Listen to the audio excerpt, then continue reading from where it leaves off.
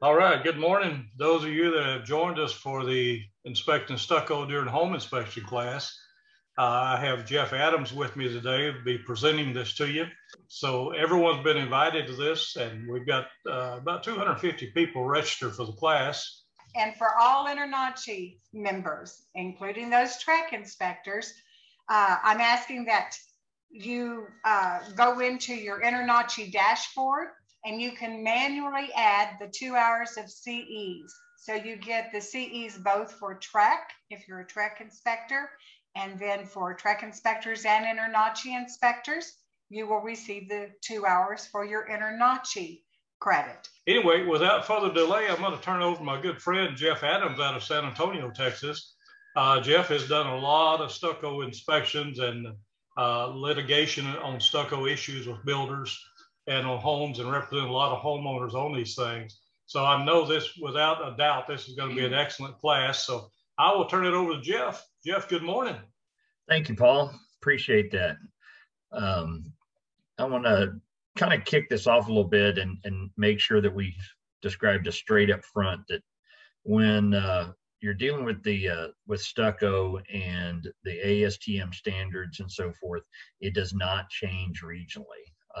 Sometimes I hear people say, well, we do it differently here, we do it differently there. The ASTM standards are a blanket for all across the country. It doesn't matter.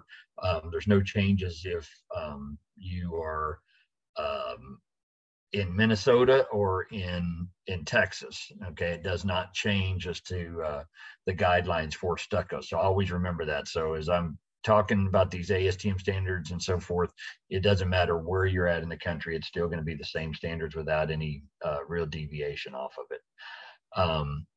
You can kind of see with the opening slide here, we're going to discuss a lot of these standards. We will discuss a little bit on how I choose to report it and so forth. Here lately, there's been several people posting about doing destructive testing on stucco. I would never recommend doing any type of destructive testing as a home inspection. The only destructive testing I ever do is for litigation, and I bring in someone else to make the cuts. I'm not getting out there cutting stucco, peeling it back. I'm there to observe it and so forth. I would never recommend that you start drilling holes or cutting out stucco as any part of a home inspection. That's only strictly for litigation type of aspects. Okay, so please remember that. Don't start drilling holes through people's stucco, moisture barriers for these relocation companies or anything else. You're just asking for creating problems and damage and what have you. So with that said, we're going to kind of get started here on everything. Well, I say that, there we go. There's 4 types of main stucco that you mainly see, and we're really just going to talk about the hard coat or a modified stucco, not too much with EIFS. It runs across the board. For all my Houston people, this is not including what I like to call the LP crap, which is recycled paper with a top coat of stucco finish over some type of tape, such as a zip or what have you. They've had a lot of problems with this. They're back to buying their trim from James Hardie again. Keep that in mind. If it was such a great product, they would be using their own trim and not James Hardie's trim. We can talk about that, and I can answer any questions because you're seeing it a lot, but that's not really what's going to be included in these slides. We're going to be sticking mostly with the hard coat stucco and a modified stucco. A lot of different variations, but you might see a modified stucco as a single coat, then with a polymer top coat and what have you. And there's a lot of different ways of doing it. Not all of them are meet the criteria of the code or the standards for ASTM. Okay. The stucco as a home inspector truly is a liability the way most people do home inspections. But if you learn how to look at stucco, and I know some people that don't even want to do stucco houses and they shy away from them, and that's fine too. If your business allows for that, not a problem. But when you really learn what to look for and the standards, stucco is not as big of a liability as it is when you don't know what you're looking at. There's some pictures I'm going to show y'all here in a little bit. That's an actual litigation case where we cut it open. No home inspector would have really known what to look for on that and would have been bit. The lady cleaned it up every time her room was across the house, but every time it rained, she said she could hear the water droplets coming through around one of the windows. And so she stayed up all night cleaning it. There was absolutely no water stains and no swollen wood. I knew it was a problem when I got to the outside. Most home inspectors would not have noticed that. I've seen too many reports with photos where the home inspector actually did not catch the staining on the outside. That was an indication that that wall would have been rotted out. So once you learn what to look for, it's really not that difficult, and it's very easy to do an inspection and report on it. With that said, we're going to be the things to look for. We're going to jump into obviously is a drainage system, and that's a lot of different things from your flashings, your soffit or your boxed details, your weep screed, which I refer to as a flashing because it does call it to have a 3.5-inch flashing detail. So that's always important, and that's how, instead of just leaving it as a weep screed when I report on it, I call it a weep screed flashing. And then unlike some other products, stucco has to have some type of flashing above doors and windows. It specifies non-corrosive, so that's typically going to be a metal flashing, but they do make some plastic PVC flashing details that you can buy also. But it is required, and you don't want to confuse that with the AMA 2400 standards. So you flash your windows per AMA 2400, or you may pan flash your doors per ASTM standards for doors. But what we're talking about is flashing stucco, and we'll talk about that. It is required to have a flashing detail, no ifs, buts, and ands about it for the stucco. Means to expand and contract. I use it as a generic term, expansion joints, but there is a couple of different details with that. One's a control joint, one's an expansion joint. I use a generic term because both of them do the same thing. One works better for expansion and contraction, but both of them still expand and contract. Bond breaks at dissimilar materials, those are always missing. And then proper sealants. One shot caulk is not a proper sealant to be used on anything. I tell people if it says it's got a 30-year warranty, that means it's good for 30 days, and that's about it. It needs to have good sealants, and you also have to be very careful. I'm real careful not to prescribe sealants and that could cause problems to the windows. So it always has to go back to the window manufacturer. Outside of that, I like a good urethane, like an NP1 type of product or what have you. There's some good butyl rubber sealants, but you do have to make sure that they comply with the window company. So before you tell someone to go out there with some type of hot sealant and caulk around the windows, be very careful with that because some of those sealants will damage these final windows. Elastomeric paints, they do not replace construction requirements. I can't tell you, it's probably every week, every other week, I hear somebody claiming, whether it's a home inspector or an engineer or something, to paint over bad stucco. Those elastomeric paints do not have any type of perm rating. I've gone to numerous houses, big water balloon sticking out of there. You can just poke it with a pocket knife and the water comes pouring out of the wall. The paint's maybe dry in the wall, but the paint's all stretched. You can see where it's had water in it. I've done houses where the people were convinced to paint one wall of the house with elastomeric, and you talk about rotting it out.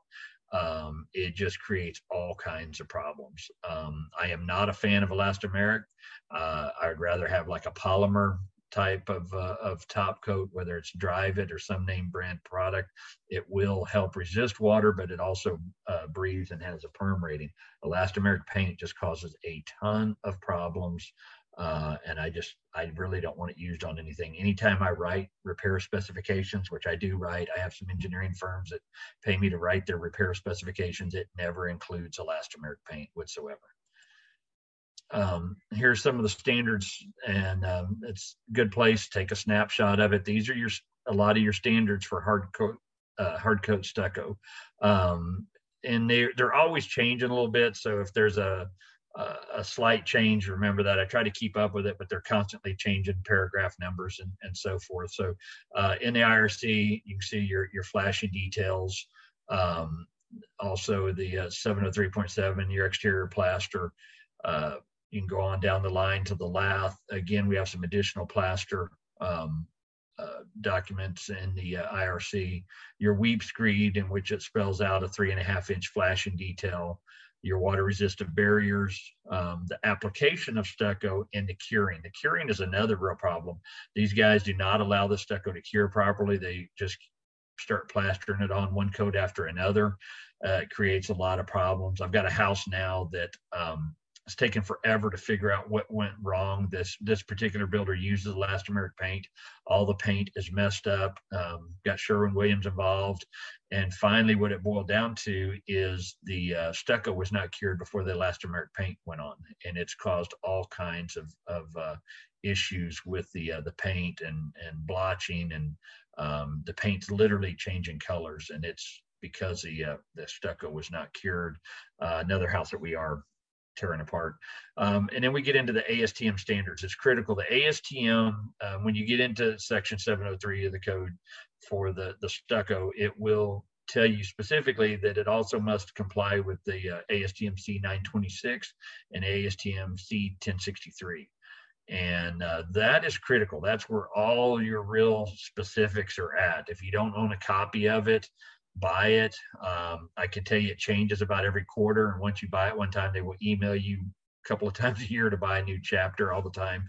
Unless it's a significant changes, I do not buy them 3-4 times a year. They also have a program. I did it with Jim and some others where you can, for $10 more, you can buy it in triplicate. So get together with a few people and buy some of these standards in triplicate. It's about $75, $80 a chapter in triplicate, and if you split that 3 ways, it's not too expensive to start acquiring some of these ASTM standards that you need for this stuff. Again, the reason this is important, everyone always says, well, we're not doing a code inspection. Well, I got news for you. That's exactly what you're doing. When a seller wants to go to track, or a seller wants to file suit on you, which is happening right now to an inspector that might even be in this room, when that happens, you need something to hang your hat on. Not that Jeff Adams just said it was wrong. Jeff Adams is a nobody. I always tell people when they call me yelling and screaming, sellers or Trek or anybody else, that I said something. I said, I never said that. I didn't tell you that at all. The ASTM standards told you that, or the IRC told you that. I didn't. Jeff Adams didn't tell you anything other than point you in the direction of where that information is at. I'm just a parrot. I just squawk back what I learned. It goes in a little bit with the flashing. I think they've changed this chapter number again. I have to look and see, but it's going to get you right there. And it goes into the approved corrosion resistant flashings and so forth.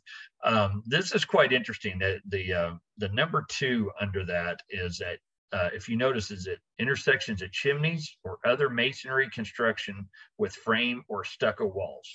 So again, when they say, oh, the IRC does not say you have to flash that stuff. Yeah, it really does. Especially when you start getting into these where they're doing a half wall of some type of masonry veneer and then stucco up above. Nobody is flashing those. And that's kind of covered not only in the IRC, but it's also covered in the ASTM requiring that. The ASTM goes into a lot more detail. The exterior plaster, the installation of exterior plaster shall be in compliance. This is where it's telling you ASTM C926, ASTM C1063. There used to be another one in there that they moved it out of there. It's still in the code, but it's in a different section. I want to say it was ASTM C923 or something like that.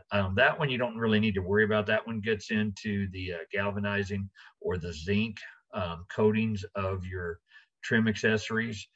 That's something you would never know if it was done properly. That all has to be tested at a lab. So I think that's kind of why they removed it out of section 703.7 of the code now. We're going to kind of go through some of this fairly rapidly, and then I'll answer some questions. And then we also have a ton of slides. You will still see this, and you can use chicken wire, but most all chicken wire you're going to see today will not comply with the standards because it's not thick enough. There's going to be some pictures coming up where they use chicken wire.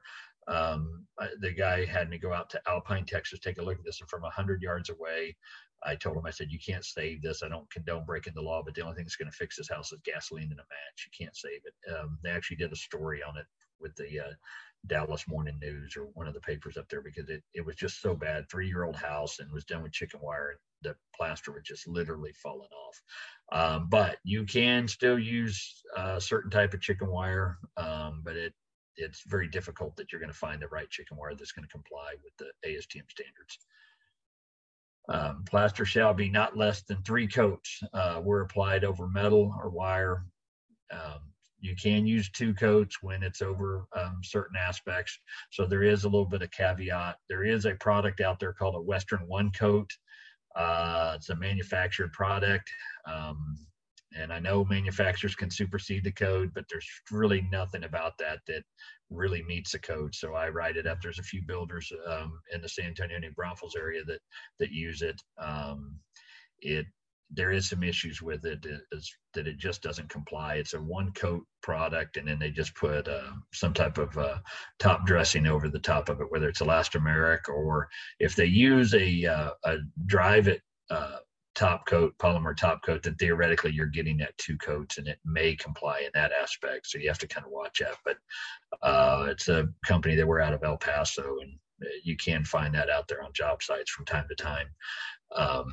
It's one of the things that's also very important to remember is, our biggest part of our problem is our workforce has learned how to put these products on over Adobe or over cinder block. And of course, ideally, none of that really meets the code the way it's written or the ASTM standards, but it's a totally different substrate and works just fine. Where we end up with a problem is when we put all this stuff over insulated walls with wood framing and what have you. It just creates a gigantic sponge that holds that water in there, and it's got to be able to drain. No matter what we put on, a house got to drain, but stucco just tends to hold that moisture horribly.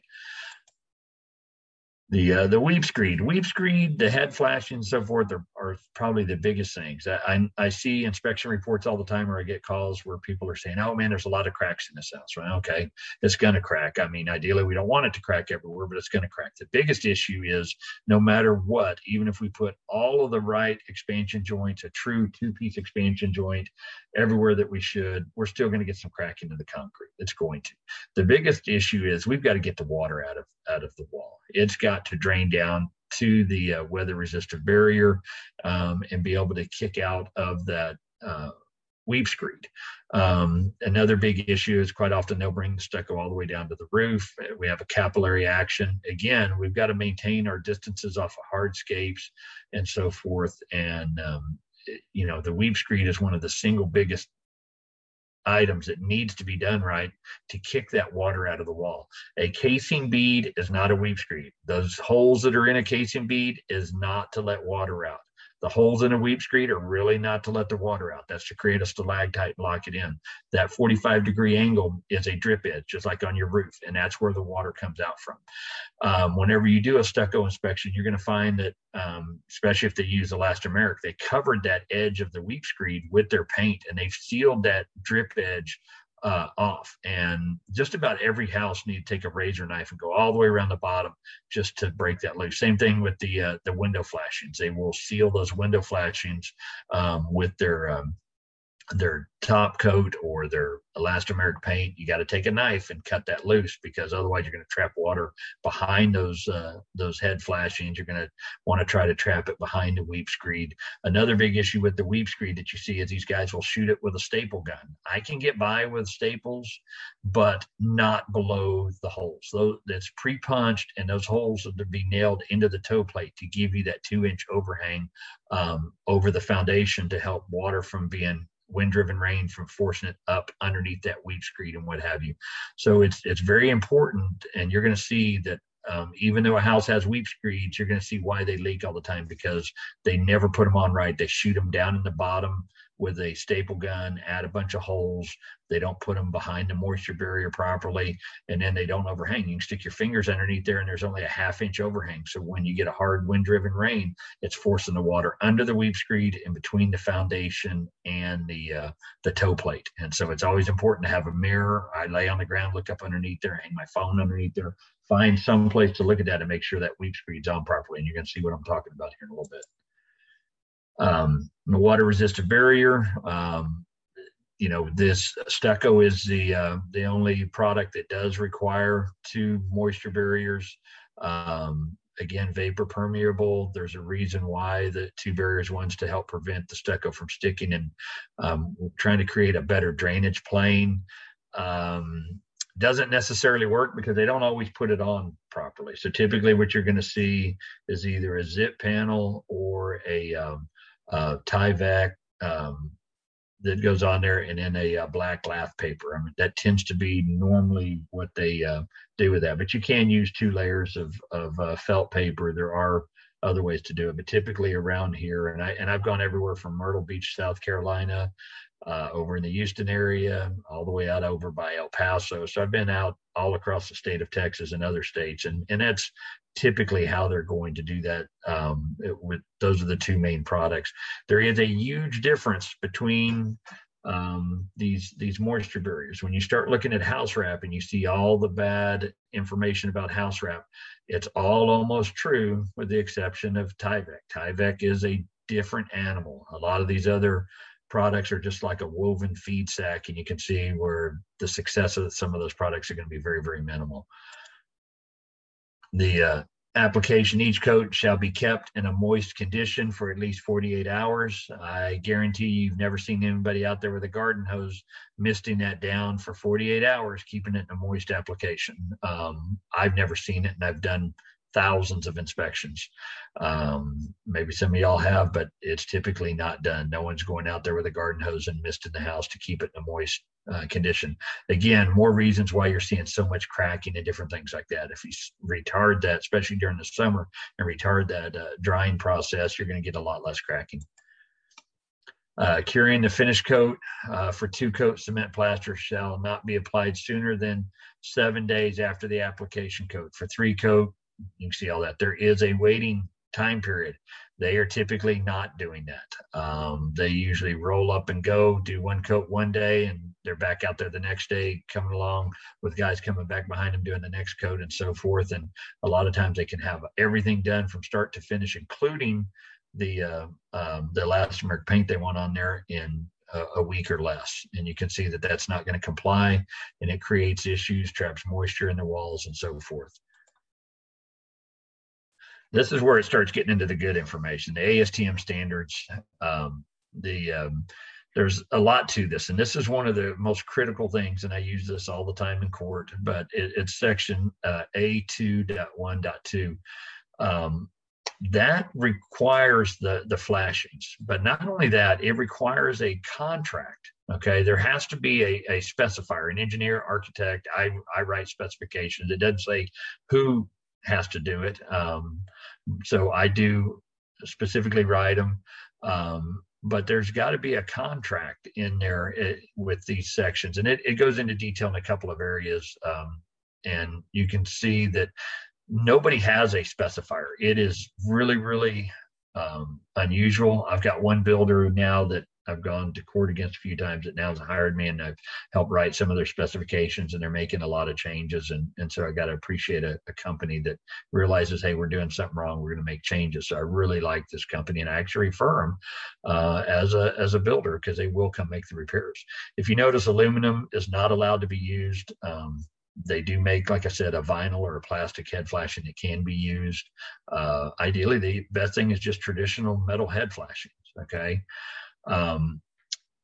Notice the next paragraph down is X1.1.6, and this is listed in a couple areas, but again, there's to be contract drawings, and there should be a contract in place. Okay, and by that, there's specifications written, and those specifications then go to the builder and the stucco guy, and they sign a contract, and this is how this is to be put on.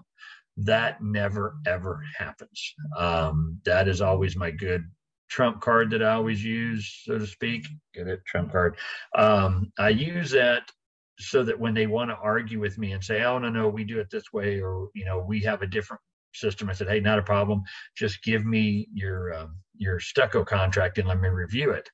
And 100% of the time, and I'm sitting on the email right now that I got to respond to that came in late last night, where the builder wants to argue, but then when you tell them, hey, send over your stucco contract, they go, do what? Your stucco contract. You're required to have a stucco contract. Where's your contract? So that's always a good one when they do want to argue. This is the only material out there. When you go to the code, there's nothing else that says that you have to have a contract in place. You want to put up James Hardy, put up James Hardy. They got a manual for it. But when it comes to stucco, it is required to have written specifications with a contract and drawings, as you can see, on how this stuff's supposed to be installed with the expansion joints, flashings, and what have you. Okay.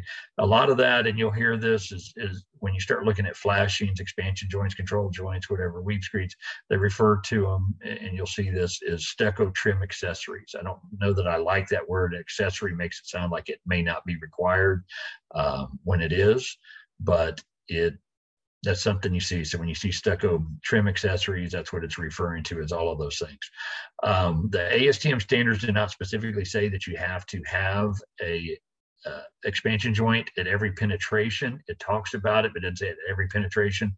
But there is also a technical bulletin. I did not include it with this, but there's a technical bulletin that basically says that the engineered bulletin says any penetration.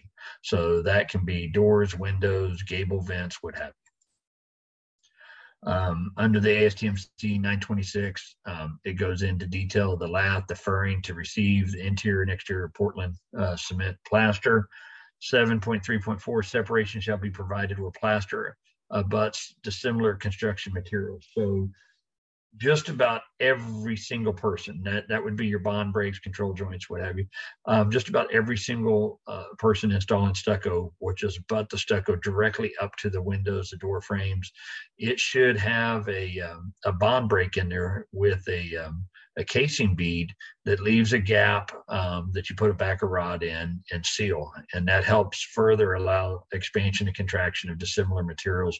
It creates, you'll hear this wording sometimes, an embedded caulk joint. I use that wording specifically in my report, the embedded caulk joint.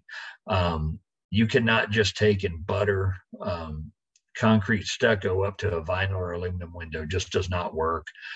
Bad idea. It needs to have that bond break again at any dissimilar material. So that would include your garage door, wood frames, what have you. That all should have those casing beads creating a bond break.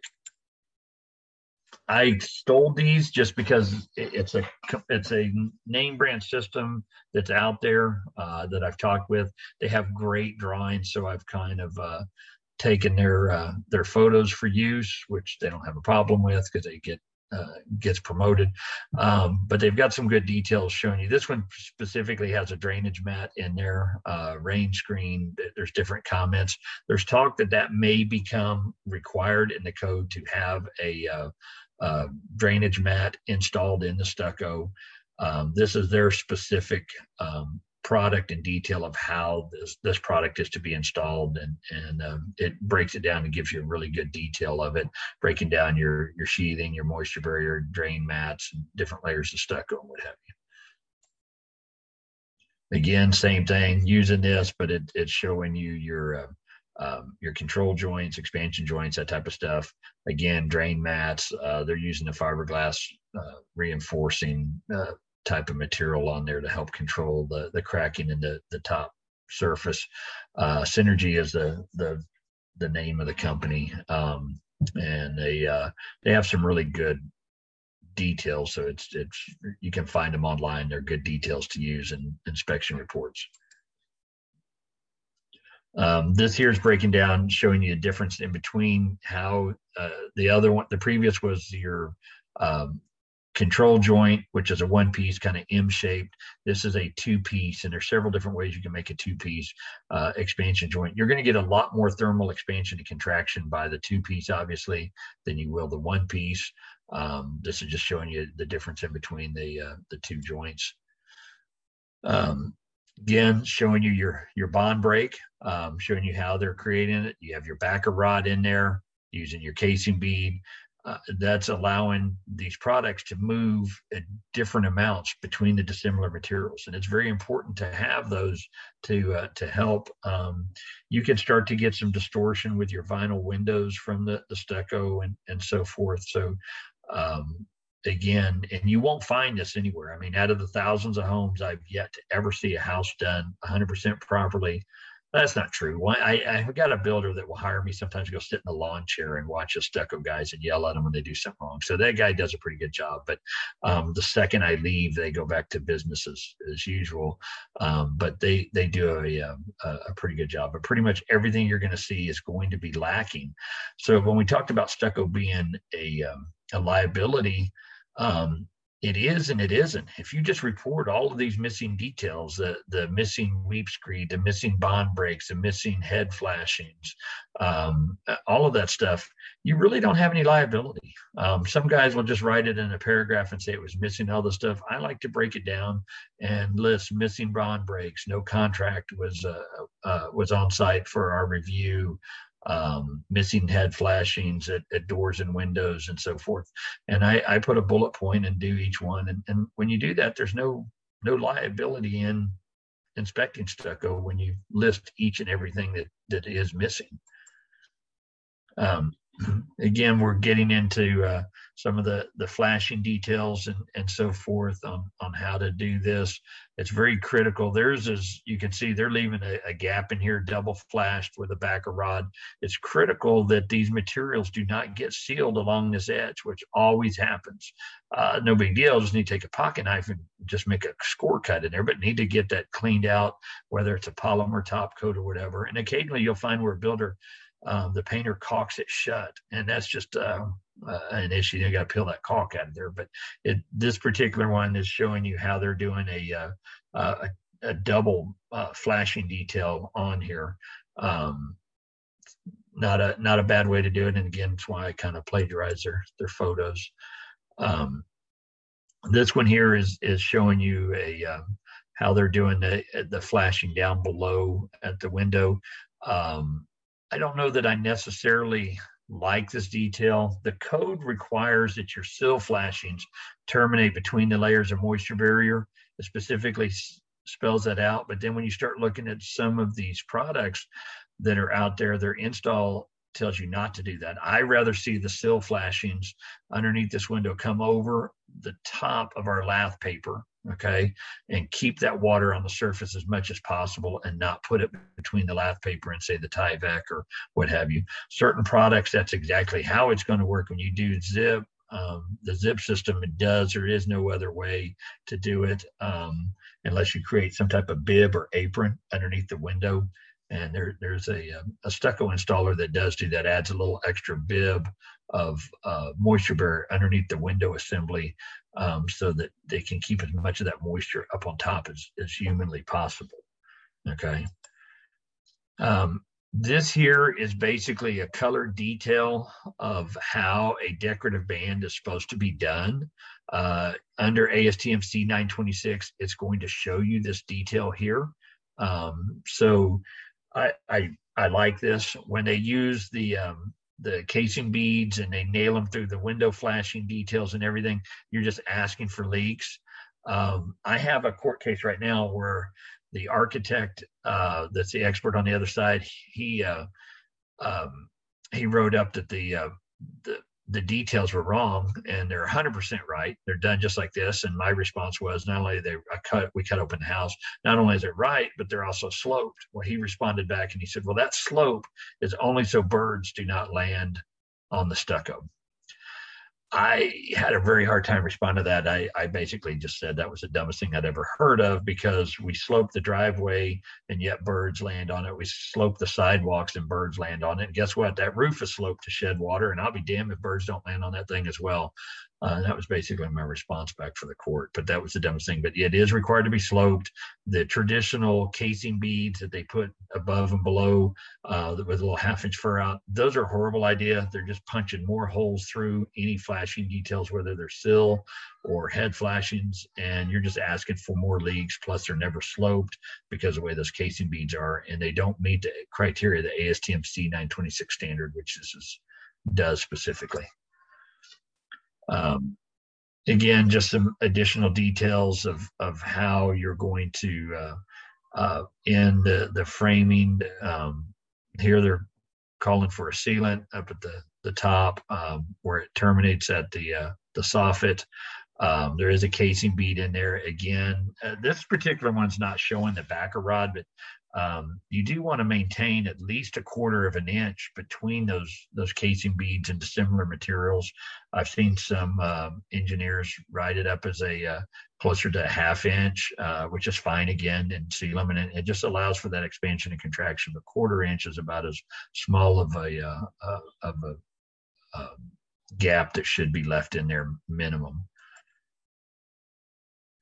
Showing you the detail of the weep screed. This weep screed detail is horrible. It's got some holes way down low, but if you notice, they're bringing these moisture barriers all the way down to the bottom. This 45-degree angle that comes out and drip, this is your drip line. This is where the water will run out and drip off of, not through the holes. Not all of these have holes in there. This is to create a drip edge specifically, okay? Their particular product is showing a minimum of a 1-inch overhang. A lot of the other products that you're going to typically find that we use around here in Texas are going to give you somewhere between 1.5 inch and 2-inch overhang when you put the nail holes into the toe plate like it's supposed to be. Okay. Again, this is a foundation weave screed. It has a turn down. You do not have to use that. You can use just an angled weave screed as well. But you do have to make sure you have the overhang. 1 inch is a minimum that I want to see. You guys that are along in coastal areas, you really want a 2-inch overhang. 1 inch is not going to be enough in a coastal area. When you get a wind-driven rain, it is going to force water up and into here and cause damage. You get that 2-inch overhang, and it's going to really struggle to try to push that water up that high. 140-mile-an-hour wind will damn sure do it, but that's not the norm. Here is a different detail of the weave screed showing you the clearance to the earth and so forth. There's your nail holes showing you your moisture barrier. This detail came out back when it was only required to have 1 layer, so it does not show the second layer of weather-resistant barrier on here. It's showing the old single layer, but you can see where your nail line is going into the toe plate and what have you. That picture's in here twice. We'll skip that. I don't know why that's in there. Some of your details, your flashing details and sealant. This here is always messed up with improper flashing details, okay? They'll use the lick and stick tapes. They're all crinkled up. You can't stop the water with the way most of these trades are flashing these details. I like the diaphragm boots that go on. There's like a stretched diaphragm that'll slide over this, and you tape 3 sides of it. You don't have to use that, but I try to get the builders to use them that I work with. But we've got to have all of this flash between our moisture barrier and our penetrations, and then obviously sealed around our penetrations as well. This is a roof detail in a project worked on. Engineer had drawn this. If you notice there, he's using a foundation weave screed, and that's fine. But again, you will find that they bring the stucco down too low to the roof so that you don't have a proper capillary break where it's going to want to suck water up into there. Again, we're looking for about 2 inches off the roof. Anything with stucco is basically 2 inches. And but most of the time they're using just a casing bead here, which does not have a 3.5-inch flashing detail. It's just an improper termination. Anytime we have a termination, we need that 3.5-inch flashing detail. Okay, you have your base flashing here for your roof and all of that. But then we have this here, and your holes are going to be up in the top here, so you're not damaging it. When they bring this weep screed, the few builders that do it, they bring the thing all the way down to the ground. Guess what? We're putting holes in here. So why even have I've got one builder uses a 6-inch flashing. Well, who cares if you use a 6-inch flashing? If you poke a hole in the bottom 2 inches, you're only getting credit for 2 inches of flashing. So it's important to maintain that 2 inches off of the decking material. This is another way of doing it. Several of them are doing this. This works just fine, but I'll be damned if half the time they don't caulk this. I wish this had a little bit of a slope on it. This is bent at a 90 degree. I've got several builders do it. There's holes up at the top. This will allow the water to weep out of here and work just fine. When they do this, there is a little bit of an issue with this drawing, not really showing the moisture barrier coming down over oh yeah, it is. There's a vapor. Okay, there it is. So it is coming up over the top. Again, though, whenever they do this, I had one here recently that only had a 2-inch flange here. This has to have a 3.5-inch flashing detail to meet the code criteria. Okay. This here is in the code check, and I love this. So this is your soffits. We don't use that much soffits. Where this really comes into play is box windows, or up on a porch, we have a wooden beam in here, and they would just wrap this with stucco. And I can't tell you how many of these wooden beams are rotted out because there's no drainage plane. It traps moisture in there. I love this detail. I use this in every single report just about that I do, that has stucco in it. Some of the builders I've gotten away from even putting stucco into the box windows. We just use a piece of fiber cement siding here. So this is stucco. You're not going to see the fiber cement siding gets painted. And again, we have a drainage plane to get this water out of here and get it to leak out. And I may have some pictures of some box windows that we've come back and redone in here. I can't remember if I've added that failed on a house that's just a year old. This detail here from Fortifiber, I like this. So this contradicts what the code says. So this here is showing you how your sill flashings are going to terminate up underneath that.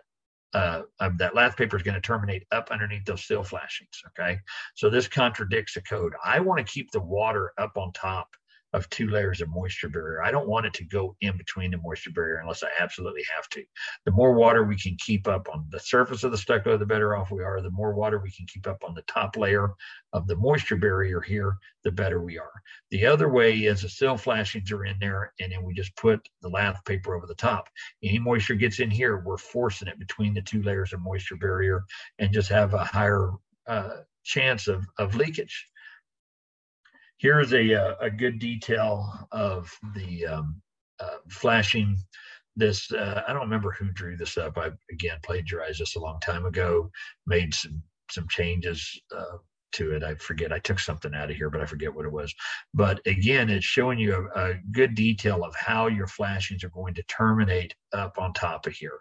Okay, this one they're drawing it with a casing bead and they're putting a backer rod in here, and it's really way over flashed. But again, it works very, very well to keep that water up on top here and prevent it from having to go all the way down here and finding these screw holes and everything else and getting in through there over time. So we're keeping that water up there. Mark and I just worked on a project, Mark Everwine and I, where we had the builder bring the flashings down here. You know, a lot of them, the builder says, oh, if I do that, it's going to look horrible because he doesn't want to do it. So we said, hey, not a problem. We just pop this cap off. We bring the flashing down here, leave a weep hole. Now you don't see it. And any water comes down, it's going to come out through the weep holes up underneath your ledger. So whenever they tell you that, say, hey, not a problem, just bring the flashing down here. And in that case, we didn't even use metal. We just used the plastic reinforced brick flash that came down through here, just made a curve, and it just kicks the water right out of the wall. A little bit of stuff. This is, when I write a repair protocol, I like DuPont products. I like the commercial wrap, or what they have is their stucco wrap. It's got a crinkled drainage plane in it. I like their products. They a lot of science has gone into them. The perm rating is really good on these things to prevent water from getting in. The product themselves work well. The installers, not so much. That's where we can have the greatest thing in the whole world, but it's still, until we get smarter and more conscientious installers, it poses some problems. But I do like the Tyvek products for specs. But I also don't have a problem with Zip. I deal with Zip all the time. I like Zip as well. But most of the things we're going to do already has a sheathing on it. We're not going to go back and peel all the sheathing off. We're just going to replace the rotted areas, and then I'm going to go back in with Tyvek rather than reskinning the whole house. Giving you a little bit of detail on your stucco or stone on there. This is the Tyvek rain screen. They've got a Tyvek rain screen that's out there on the market. Again, creating drainage planes to get the water out of a wall. Several people have it. Funny story, here in San Antonio, we're way behind the times. I worked on the Stinson Airport control tower. We had stucco around that control tower, 140 foot in the air. And so just taking a pounding. Well, the engineer drew a drainage screen in there, like a Brillo pad material, a neat product. We couldn't find anyone in San Antonio. As big as San Antonio is, nobody knew what it was. Nobody's ever used it. We had to bring in a Stucco applicator from Houston, put them up in a hotel, and pay triple the cost just to find someone that could apply this a few years ago, but that could apply this rain screen product that was specified by the engineer. I was just dumbfounded that we didn't have anybody that couldn't roll Brillo pad around something and apply it. But again, that's what you deal with your workforces. The breakdown, most of the time, most products are going to work reasonably well with a few exceptions, but trying to find someone that can even put them on is a real problem. The competitor, Zip, I don't know, depending on where you're at, we're using a ton of Zip around here now. It's their weather resistant barrier. It's their wind bracing, the whole 9 yards, good product. Lot of application of the lick and stick tapes that you have to really watch. The guys don't want to roll them on, they crinkle them up, so have to really watch those. No different with Tyvek with the seams and so forth being an issue. Both products, or I don't want to say both products, but any product out there, the real issue that you run into is Tyvek wants a 2-inch overlap. They'll accept, I think, a 1-inch overlap, but they'll leave the Tyvek sticking down here, and then they turn around and cut it off flush all the way around. So now we don't have an overhang. Same thing happens here with the Zip. Now with the Zip product, your weep screen's going to go on over here. It's going to be flashed, and so you're going to get your overhang, but you have to really watch it, and they have to flash that right. It's critical to flash that right. If we have a little crinkle in there, the water's going to run down the wall, find that crinkle, and make it up underneath the toe plate. So it's something that you have to really watch, these moisture barriers and how they overhang. Otherwise, you're going to have a lot of issues with water tracking up underneath that wall. It'll start to swell products. As it does, you're going to get all that crackling along the bottom, all that cracking occurs and what have you. This is just a complete, for any of the military people, FUBAR, this particular builder, I'm not going to tell you their name, but they've got 300 to 400 lawsuits coming their way right now over their stucco. Their own expert out of Dallas said, come on guys, for $200 to $300, I could show you how to prevent all this from happening. The CEO of the company says, I build 7,000 houses a year. Like, meaning, are you crazy? I'm not doing that. We'll just roll the dice. So hopefully we can bankrupt them in court, because they deserve to be bankrupted. You'll see these plumbers, electricians, they cut a hole in the weep screed. We have moisture barriers not overhanging the weep screed properly, where you've got fasteners not being covered so that water can track back up underneath there. This particular weep screed is not overhanging far enough. They shot it with staples if you blow it up. So this thing is only overhanging about a 1/2 inch. This, along with a lot of the builders, Meritage is one, Bella Vista, a lot of them, they are not flashing. I don't care what the product is, they are not flashing this through the moisture barrier. They're only coming in and caulking on the backside to the sheathing, which is just never going to work. The sheathing is going to swell up. I don't care if it's hardy siding, I don't care what the product is, will not work. And then of course we don't have any type of sleeve. We're going to have a masonry penetration. It's got to be sleeved, but there is no flashing at this penetration whatsoever. And so those are all, this is why, even though you reach up underneath there and you got a weep screen, you go, oh good, it's got a weep screen, it doesn't matter, it's not going to work. It's got holes in it, it's unflashed. You're going to have leakage. It may take a little bit longer, but you're going to have leakage. This is a big issue. These columns all over the place. And the same thing happens too with brick and stone over time. There's no pedestal here. This framing, even though it's pressure treated, the sheathing's not, but the framing's pressure treated. Pressure treated wood does not last that long when it gets wet all the time. There's no raised pedestal here. So we're bringing the stucco down. We're not maintaining the 2 inches. Even if it was brick or stone, we still got the problem. There'd be brick flashing there. The water gets up underneath there. It stays damp for a long period of time. I can't tell you how many houses I've done where the columns are collapsing because they're rotted out at the base. But of course, the builder says, oh, that's pressure treated. That pressure treated wood, when it stays wet like that, won't last 6 months to a year before it starts getting soft. It should have a raised pedestal on here. A couple of builders I'm working with, it's too hard for their concrete guys to get that framed out and hit the pedestals right. So they're coming back, drilling in, epoxying rebar, dowel pins, pouring a 4-inch high pedestal that's in here. And then we're bringing that column down. Then we can put our weep screed on, and we're preventing the water from getting in there. So we're adding the pedestal blocking after the fact. There is another way to come back and fix it once it's too late.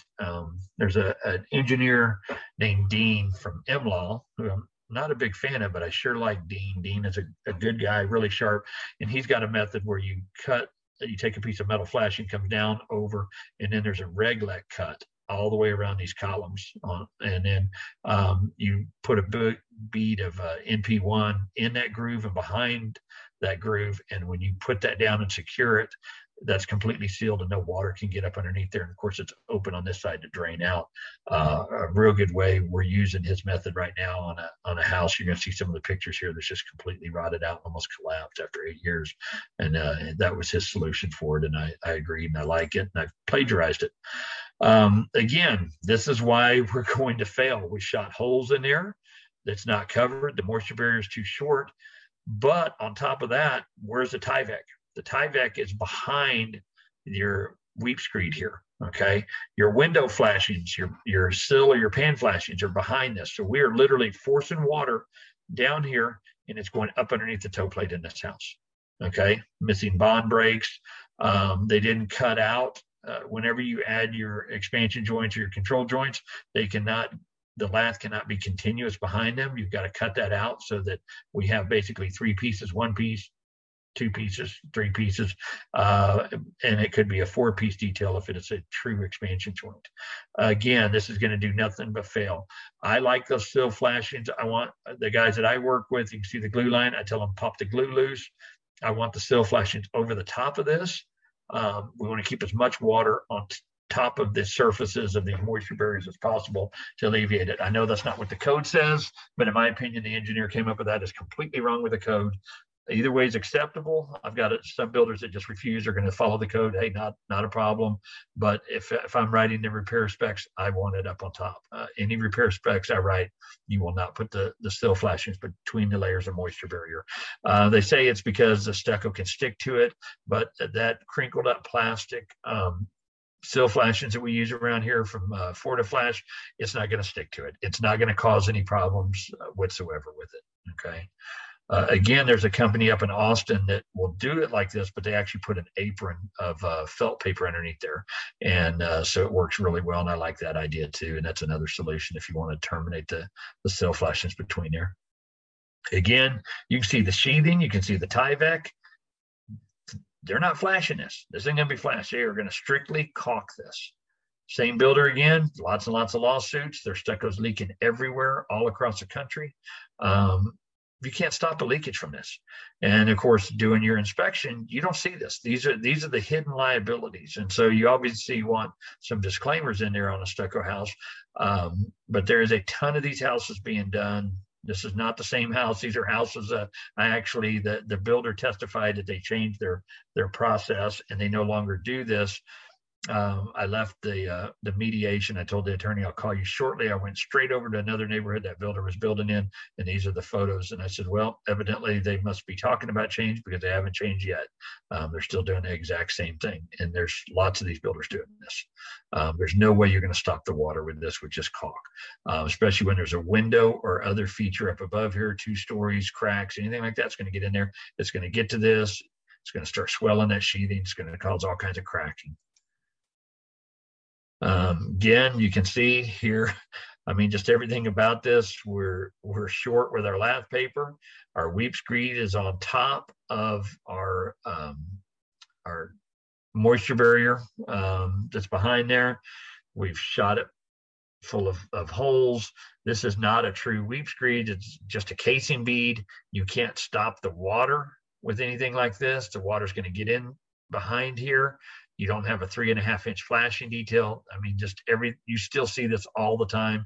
This is just not going to work. This is going to do nothing but leak. Water's going to get underneath there. Some houses will go a year and have a problem. Some houses make it 30 years. You can't predict how or when, but it's going to create all kinds of problems. The other thing you run into doesn't happen very often down here. It does up in the Dallas area or other areas of the country, is these types of details will ice dam. They'll hold water in the bottom of that. They'll ice dam, and you'll see these houses, down in my area about once every 10 years, we had a major freeze and rain here. It will ice dam up in here, and it would just crackle all along the bottom edge of the stucco. That's one of the things that causes that. That or the sheathings expanding and pushing out, and it's crackling here. But this is just, these little details typically are about 3/4 high, 3/4 wide with a 3/8 inch turn up. Again, some of the same problems. In this case, the weep screen, as you look down here, is on top of both layers of moisture barrier. Not going to work. Missing expansion joints, missing bond breaks, sill flashings back behind there. So we're going to completely miss this.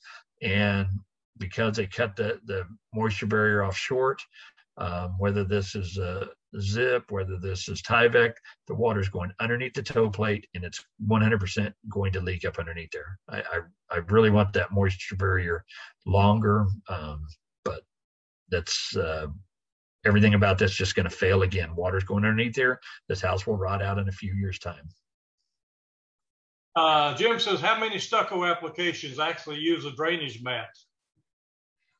I have, here in my area, the only one I've ever seen it on has been the FAA control tower. That was all dictated by the feds, the state, and everything.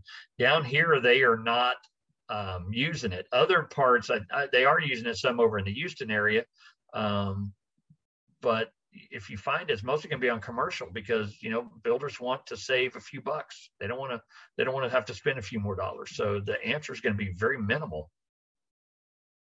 All right. Another question Gary Baldridge asked, is the contract good for multiple homes? You know what? It really could be. If you have plan A, plan B, plan C, that you're building, there's no reason why it would not be. I mean, it would work just fine, because it's going to stipulate all these different bond breaks, head flashings, what have you. Okay. Another one says, does lick and stick require bond breaks left and right of windows? Lick and stick require bond breaks left and right. Oh, the stone sculpture. Yeah, the lick and stick stone brick. Okay. Yeah, I mean, again, it's stucco. The application for that is the same. The manufacturer might supersede something based on the product that you're using, but those lick and stick details are no more than stucco. Okay. Someone's asking if you share your stucco comments from your reports. Oh, I don't have a problem. If you send me an email, I don't have a problem. I'll have to put it together, because like I said, I don't have a blanket. I list each individual item in my report. I don't write a paragraph to include 6 different comments. So I'd have to put all that together, but yeah, I don't have a problem with that. Okay, how do you handle when the weep screed is above the bottom of the seal plate so that the seal plate is visible? I see that all the time. It's going to leak. I tell my client it's going to leak, and it will. 100% of the time, it will leak. They either listen to you or they don't, but that's no different than telling them that they've got something wrong with the electrical. Some people listen and some don't. Your job is to report it. What they do with it is up to them. It's that old adage, you can lead that horse to water, but you can't beat him to death and make him drink it. All right, good comments. Jeff, could you provide us with some suggested disclaimers? Maybe post them on the Tupria Facebook page so we can find them and copy them for our use. I would have to put some together. Believe it or not, I don't hardly have any disclaimers for stucco, because I go through there and list every single thing.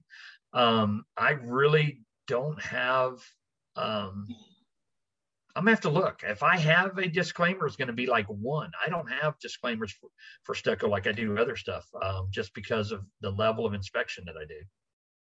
All right. So let's see. How do you add flashing to an existing natural stone veneer when adding an awning over an exterior door? How do you add flashing over a door when you're adding an awning with stone veneer? A lot of the stuff, and this is why I don't have any liability. My insurance company liked to have flipped their lid when they found out I was writing repair protocols for engineers, and threatened to drop me. But there's no real liability when you tell somebody what it's going to take to do it right, and that is remove the stone. Take the stone down and do it right. Now, is anyone going to do that? Probably not. But again, as all of y'all know, when we go out and do these inspections, we find what happens when somebody doesn't do something right. It causes these houses to rot out, filled with mold. Anything that I do repair protocol wise on anything is to disassemble it. We're going to take it apart, so that if I need to put flashing in the wall, we're going to have to remove veneer. We're not just going to come up there and butter it with caulk and stick it to it and go, man, I hope that works. I thought caulking fixed anything, that and duct tape. It does. Well, it's got to be Gorilla duct tape. If you use a Gorilla brand duct tape, All right. Someone says, what do you mean by flashing a pipe penetration in a wall? So any type of wire, pipe, anything like that. And here's a real hard one to do. And they make, and I might have it in here, I might not. They make a flashing boot for that. There's a couple companies out there that make a plastic flange with the way I explain it is a diaphragm. It's a rubber diaphragm. And so if you've got a 1-inch pipe, that rubber diaphragm is about 3/4 of an inch, and you put that on there and push it on, and it stretches over that, and then you tape 3 sides of it. And I might have those pictures in here. I've made some changes here recently, but you can cut your FortiFlash or what have you, or zip tape. You can cut it, but most people are not going to do it. But you've got to flash any penetration through that moisture barrier. The outlets are the toughest ones, but they do now make a specific flashing detail for flashing the outlets for that works the same way. It's got a rubberized diaphragm that goes around that, and you tape 3 sides, leaving the bottom open to keep that water out. And that is a huge breakdown in leak issues. When you start cutting these houses open, the water's getting in through any penetration, whether it's a door, window, a hose bib, electrical outlets are notorious for leaking if they're on the, not up underneath the porch or what have you. And so that's a big problem with stucco, or any product for that matter. I mean, God, James Hardy leaks at those areas too when you start looking at it. All right, good. Says another question, do you have actual photos of what you expect to see for correct flashing installations? I had those drawings in there. No, I do have some like CAD drawings from engineers that we looked at some of the flashings from that one particular company. We'll have to look. I don't think I have any here. What I mostly have here is all the things that are wrong and why it's going to leak. You won't be able to see whether the flashings are done properly, with the exception of the weep screed. And I'll show you how to look for a proper weep screed that you can usually identify somewhere on the house. Okay. Another question, is a separation required between stucco and stone materials? Yes. Any dissimilar material has got to have a bond break to allow for thermal expansion contraction. This 3/4 inch thick stucco is going to expand and contract differently than a larger, say a 3-inch by 8-inch brick, or even a 4-inch by 8-inch piece of cut limestone. And so we've got to control that. So any dissimilar materials requires, and the ASTM requires a bond break. Yeah, we see that a lot in this area with the stones butt up to the brick or stucco. Right. Just a mortar in between them. And the stucco drains behind there. Now, normally, if it's just a small thing, it doesn't always leak. But again, you've got all those holes from brick ties, everything. Brick is designed to have the moisture drain an inch away, that 1-inch airspace. That stucco, any moisture gets in there, you're forcing that moisture all the way down the moisture barrier and trying to get out through the brick flashing at the weep holes. Just a horrible idea. It always finds a tear. It always finds one of those water pipes that's not flashed. It finds its way in, Okay. So someone says, clarification, should a casing bead not be used where a stucco wall terminates above a roof surface? Yes, should not be used. It requires a 3.5-inch flashing detail. It traps moisture, depending on where you're at, creates ice damming issues.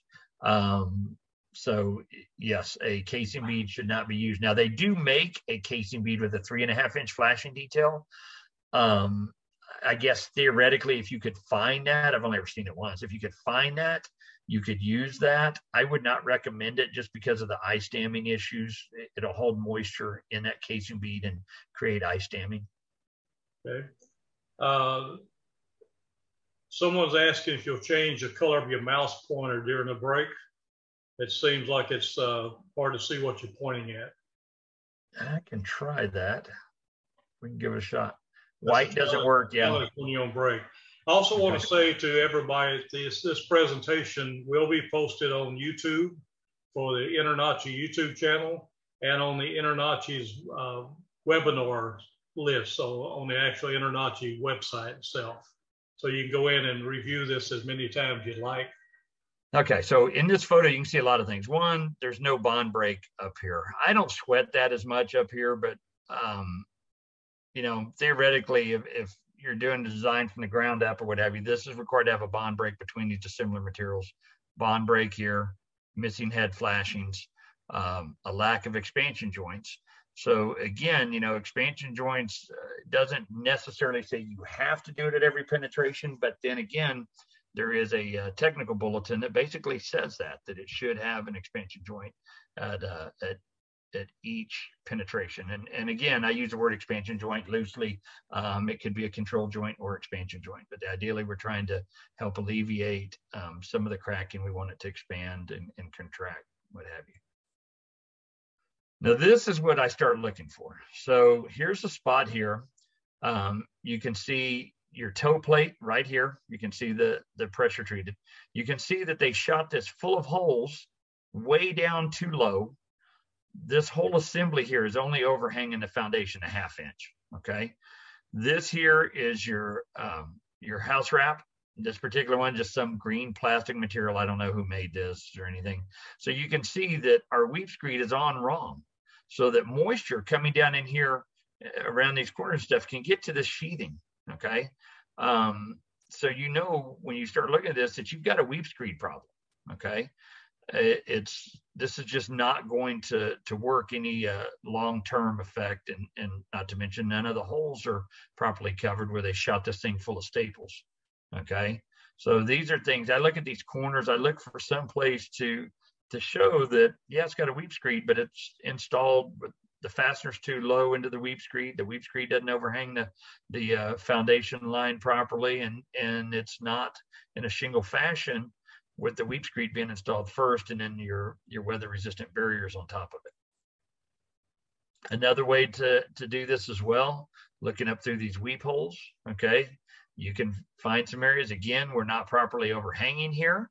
You can't see very well from this, but actually, again, the screed is on top of the, I think this one had Tyvek if I remember, but it was on top of it. This edge here you can see is open. This is what you have to watch for. If this edge gets closed off, this is your drip edge for your weep screed. Okay, moisture will not be able to get out of there like it should. Okay, these holes are great places to find things. Again, this is in violation of so many things here, but one, you know, under 703.4, somewhere in there, you've got a wood detail projection. It has to be flashed. They've used the stucco decorative bands with casing beads, and as they've done that and made this rectangular box out to receive the stucco, they've just blown more holes through the any type of flashing details around here. This one is not as big of a deal, but when they do it at windows, it's a huge issue because they're just punching holes. Even, and I've got some pictures that'll come up here in a little bit. They actually blew holes through the metal head flashing. So the builder had metal head flashing, but the stucco guy did all of the decorative bands wrong and just blew holes all through it, causing it to leak. Okay. Again, now this is up underneath the eave, so it's not as big of a deal, but it does specifically say in the ASTM standards, unlike the architect thought, this is required to slope to shed water, and in his eye is to prevent birds from landing on it. These types of details leak all the time. This is what those holes are for. Now, this one went pretty extreme, but that can be broken off. But those holes in there create a stalactite that lock that stucco in. They're really not designed to allow the water out. Here is, again, your drainage plane. And you have to make sure that you've got this little crack and crevice along here. This is where water is going to drip and leak out of, okay? I actually just came across this picture here the other day on a job, and this kind of shows you how that's supposed to be locking that in. Not all weave screeds even have those holes. Some do, some don't. Here is a new house. They called me out. The client did not listen very well. They ended up going with a different expert after they dragged me into this thing. I found a little bit of water staining there. The whole front of this house is completely rotted out. The builder only wants to fix this front part. This house here is only, God, it's somewhere between 1 and 3 years old. I think this is a 1-year-old house, if I remember right. I've got so many of them going right now. I think this one is 1 year old. You can see how rotted it is in here with the destructive testing. It's a new house. It's $1 million house. Again, you can see the rot running all the way up and down these walls. This whole front of this thing supporting the roof up here is becoming structurally unsound. Okay. Again, the builder only wants to do this. As they tear this open, this is a major problem. They've torn all the moisture barrier back here. They just create another leak issue. They're just going to take some flashing tape. I see them do it all the time. They're going to put some peel and stick right here, only 3/4 of an inch wide onto the brick, and then stucco over. It's going to leak. Now, once they've torn this up to this degree, this stone has to come off of here. Okay, all the stone has to come off here so that we can get our 2 inches overlap on our moisture barrier. You can see this is all rotted into the walls, past the sheathing, into the studs. I'm sorry, here it is. Yeah, so it's a 3-year-old house. Okay, this one's 3 years old. And it's all completely rotted out and structurally unsound at the front of this house. So looking at this, you can see all of this is just completely gone. The studs are starting to rot here, holding a lot of weight. This was my indication that this was rotted and leaking. You can't see it very well in this photo, but you can see some little faint brown staining. That's how I knew this was going to be all rotted out. You start finding, I might have a better picture of it. Yeah, this is a different house. But again, you can look at this. Now, the engineer says that I can't prove that this is rotted because I didn't do destructive testing. I don't need to do destructive testing. This is 100%, stake my life on it, rotted out. They've now opened it up and it is rotted. But I mean, you can see this is all the rot and decay from the sheathing and studs, and it is washing that brown rot and decay out of there. There's whole neighborhoods like this on this. This is that one where the builders got 300 to 400 lawsuits coming their way. I only got 2. I'd like to get a few more of them, but all completely rotted out. This one's a no-brainer, very easy to see if you're doing a home inspection. They're not always that easy to see. Again, another issue, you can see all the cracking here. We did not create a drainage plane and treat this like a soffit. We wrapped the stucco, the water's gotten in here. You can see the water's leaking out here. Believe it or not, the inspector missed all this. This is one that the inspector's going to get sued on. He completely missed all this stuff. He just said it had some cracking. You can see plain as day all the water. None of the stucco was done right, and this water's wrapping around and then coming out here, running down the wall. Same thing, getting water in around windows. Okay, you can see the water stains down along here. Where this has been leaking along the edges of the window. This one's a doozy. You can see the staining here. Then we've got these big wood details. This is all stained and it's becoming all damaged. No flashing details. They're basically made like an old-fashioned wood type of lintel. There's nothing that prevents this water from leaking in there whatsoever. And again, you start seeing this staining. This staining is an indication you've got moisture between there. On a rare occasion, it's not. You know, there might be some algae or something from a tree, but usually when you see this staining, you can almost bet that you're going to have water damage inside the wall. And again, more water stains. You can see all the discoloration. No brainer. This is also another one that the inspector did not write up. You can see where the water's leaking out here. Around the window, there's also some water stains along this edge here where water is coming out of a crack. A lot of inspectors are missing these items. Again, water stains. This was another one that was missed. This is a deck secured to the house, and you can see the water stains coming out of there. They just literally screwed this deck to the side of the house. This is the same house. You come inside. This is the deck. The inspector didn't catch any of this. Of course, this is all rotted out inside the house. The door frame's all rotted out. This door frame is just to the left of this water stain and down below. So, those are the types of things, I mean, that you can see, and this is very obvious. Some of the stuff is not as obvious, and you want to get very good at it. I've got an inspector that refers me on all this stucco stuff when the Spurs players were selling his house, and he knew there was some issues with the stucco, and I went in there and found water stains in 13 areas that he didn't find. And he said, what the hell? And this is a good inspector. He said, I didn't find any of that. And so I got on my belly and put my flashlight in my teeth, and I slowly crawled it like I was in a war zone and just stared and stared and stared till I could see that, because it had been repainted. And finally, your eyes could start focusing on this little bit of water. And then, of course, most houses, if you look real close, they have, quote, loose carpeting.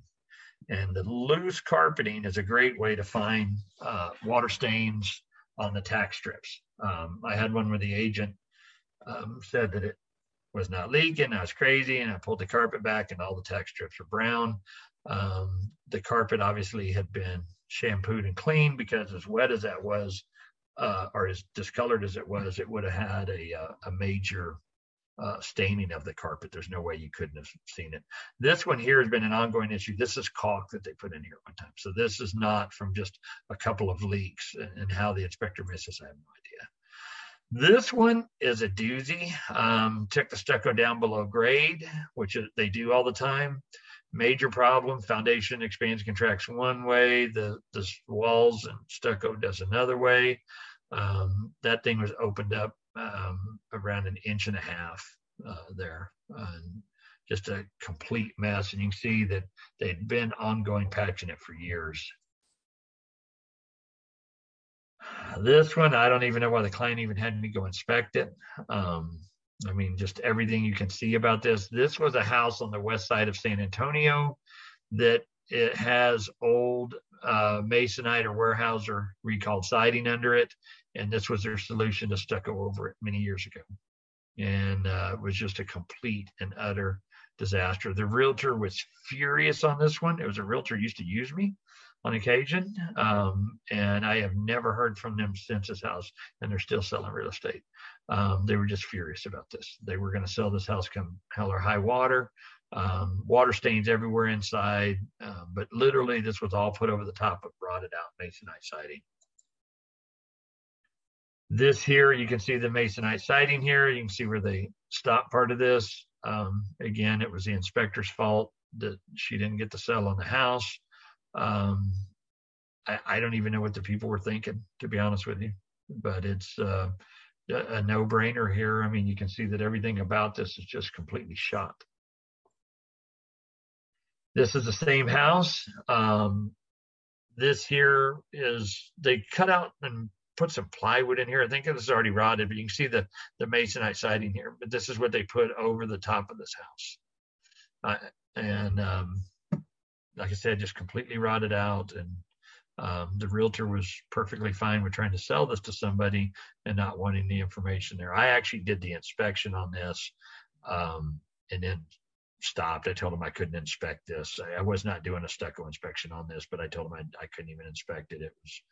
The house was just completely shot. It was a complete rehab, tear everything off, tear the sheetrock off, fix all the framing issues, mold, the whole 9 yards, and completely reconstruct the house where it was at was probably not worth more than about $25,000 at that time. This is a house that came up. I got a call. This is not quite 100 yards, but I saw this house 100 yards away. This is one that was in the Dallas Morning News. The gentleman lost this.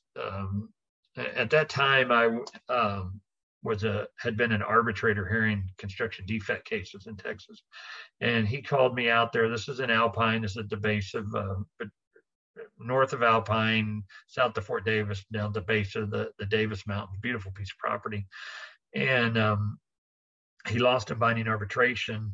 He paid $30,000 to the arbitrator. They brought in a judge from New Mexico that did it, and he lost $84,000 that the builder claimed in damages in arbitration. So he called me out there one know one about fixing the house and could I help him with the losses, because the builder was trying to go after a ranch that he had out there and trying to take the ranch with a court order. And this is the one I saw him. I said, sir, I don't condone breaking the law, but the only thing that's going to fix this house is gasoline and a match.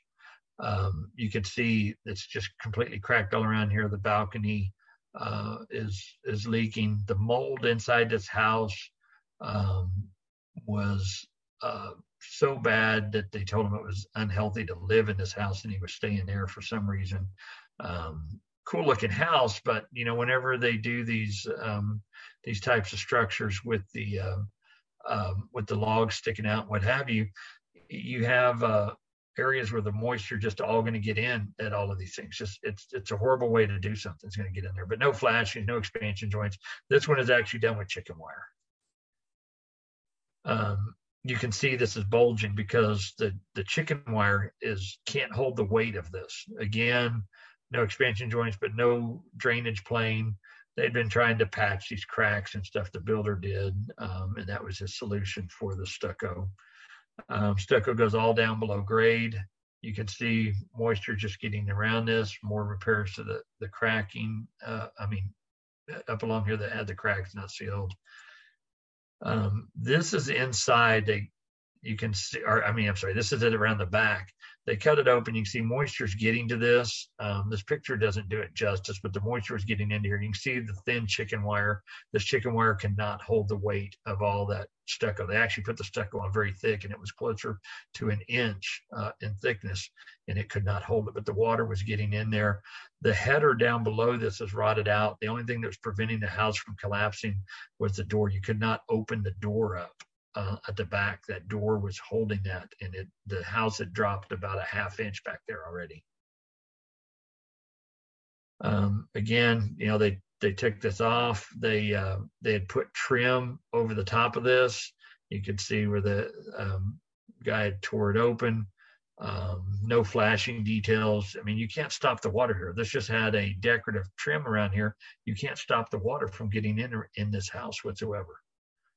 They did put a casing bead here like they were going to do it, but you can see there's no bond break there. There's a bond break, but not enough to allow expansion to contraction. There's nothing there. They when you do see them use a J channel for that, they don't leave enough room to allow for thermal expansion.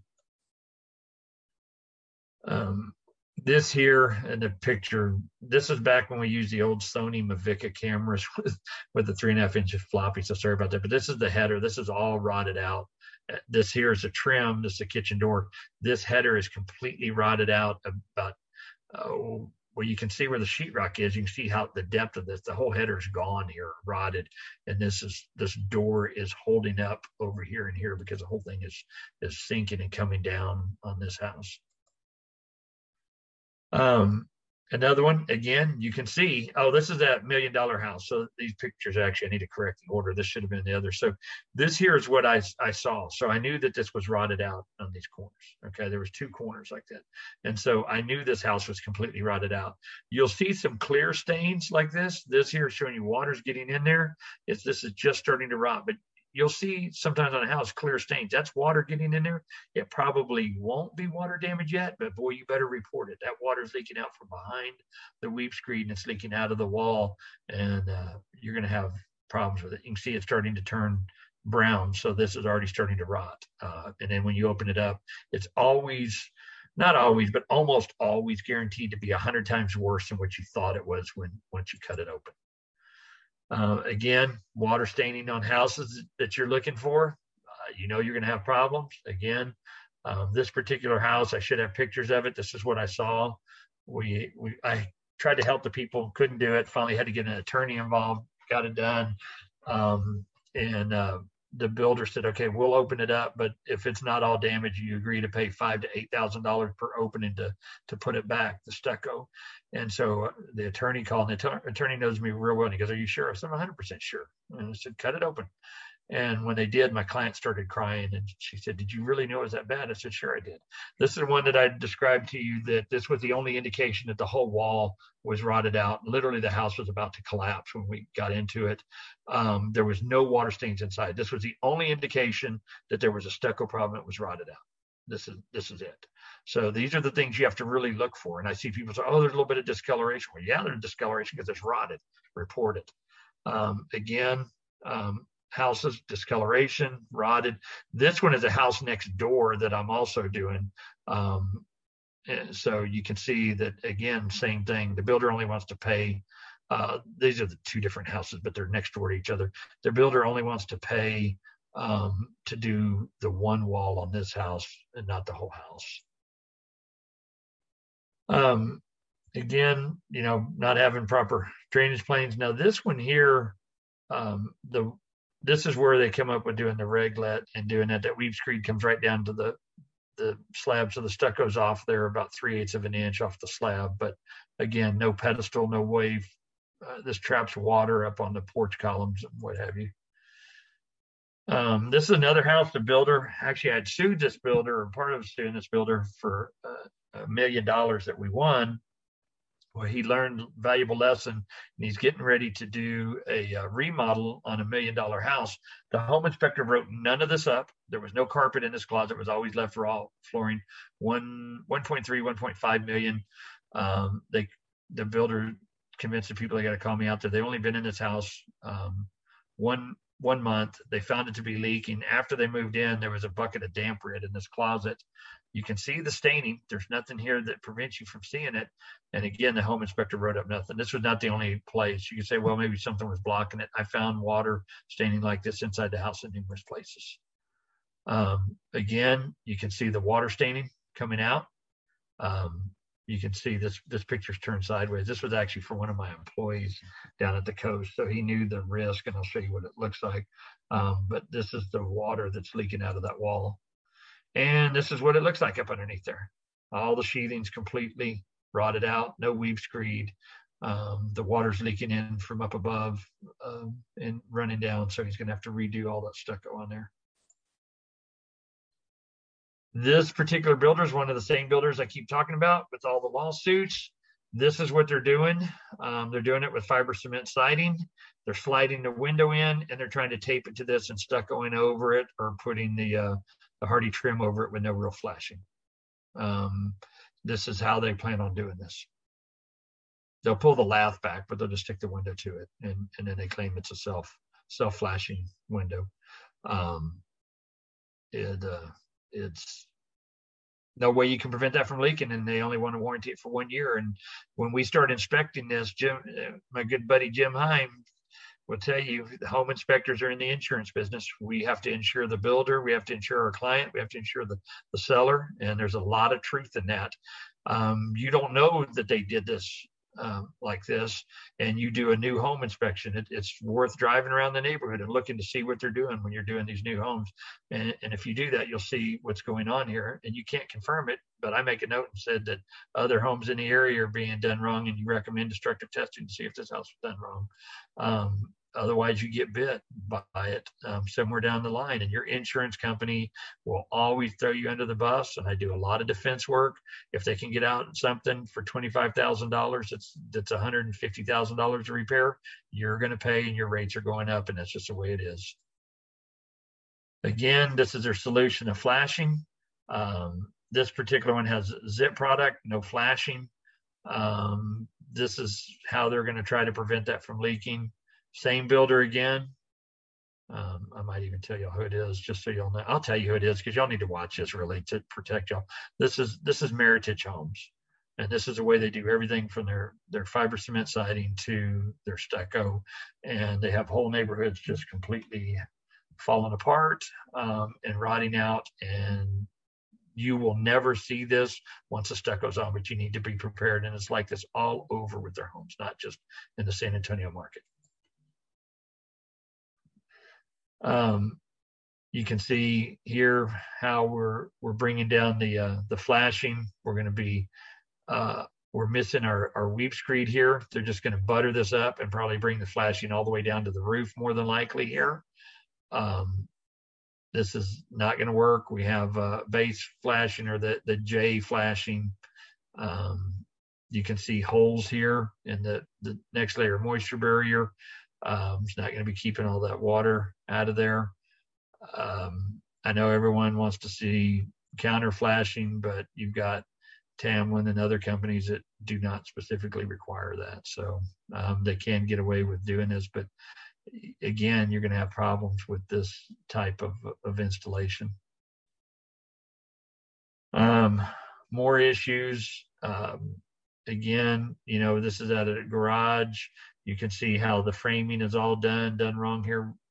I don't know what they're going to do. They'll probably just smear some concrete over this, try to prevent this from leaking, but none of this is really conducted right. This should have all been repaired before the weep screed went on here, where they busted it out or didn't pour it right, so that we had a proper deal. More, this is one of those same houses we mentioned before, starts with an M. This is what this house looked like when we cut it open, just from the water staining down below here. So I knew it was going to be rotted out. No staining whatsoever inside, no swelling.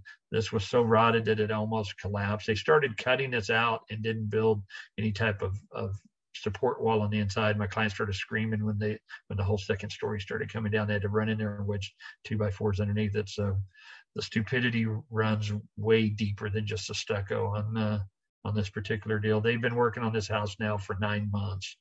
It's pretty pathetic. They've had to rebuild a big part of the house. And again, it's only a 8-year-old house. Some of the damage below the windows, but then when you open it up, you can see how damaged some of the studs were.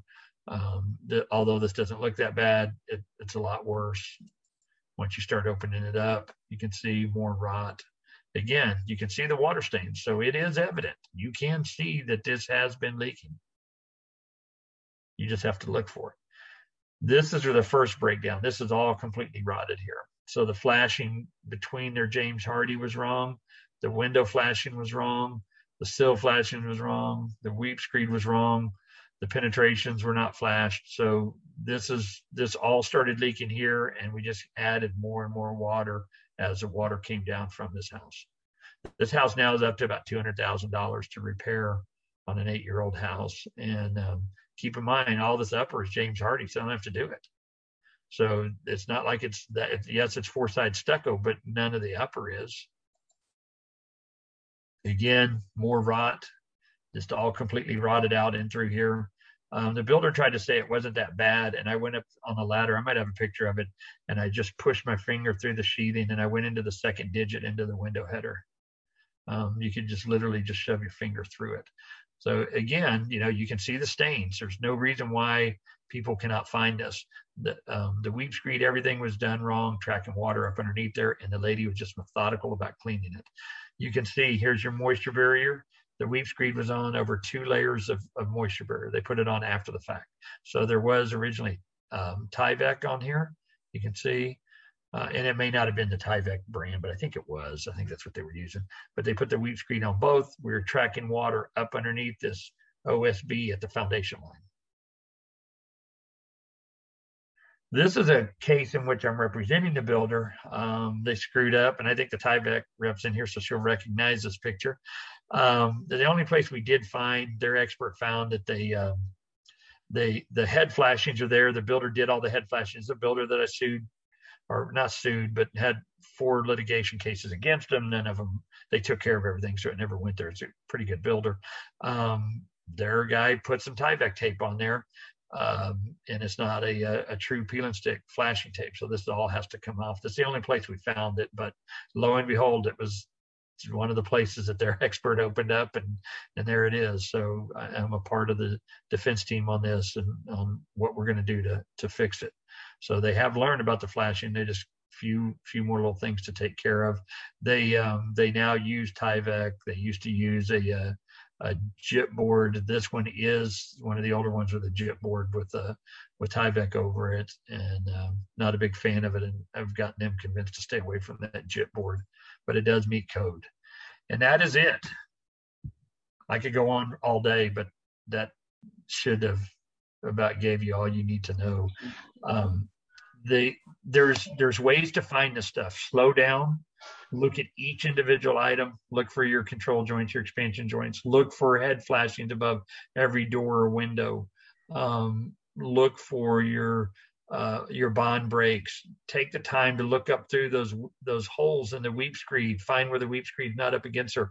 Look to see if that weep screed's on there wrong. And I'm going to tell you, almost every single house is wrong. So even though you see weep screed, it's still wrong, and it becomes a liability back on you. Take a few minutes, and it only takes a few minutes to find all of these things.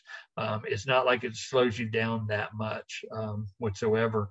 I can do a complete stucco evaluation without doing any destructive testing and without using infrared, but just going around and walking the outside and the inside of a house. Good God, it only takes me about 30 minutes to do one of these things. So it's not like it's going to slow you down that much. On a big house, I might be there an hour, but take the time and look for the water. The water is almost always there if you take the time to find it. And I can't tell you how many of these things are turning into court cases because a home inspector didn't catch any of it, didn't take the time to look for it, didn't report it. And it's very, very obvious. Jeff, have you ever seen a stucco home without any issues? No, not really. One where the builder paid me, like I said, to sit in a lawn chair and yell at a stucco guy. Good builder southeast of town. And it's funny because then I referred that guy to do repairs, and he said, well, do you want us to fix it the way we normally do it or the way Jeff Adams says to do it? And I said, stop telling people that. There's a right way and a wrong way. And Jeff Adams doesn't tell you how to do it. Jeff Adams just points you to the ASTM standards, and that's it. So, I mean, stop telling people that. It's right or it's wrong. You will not really find a stucco house done right.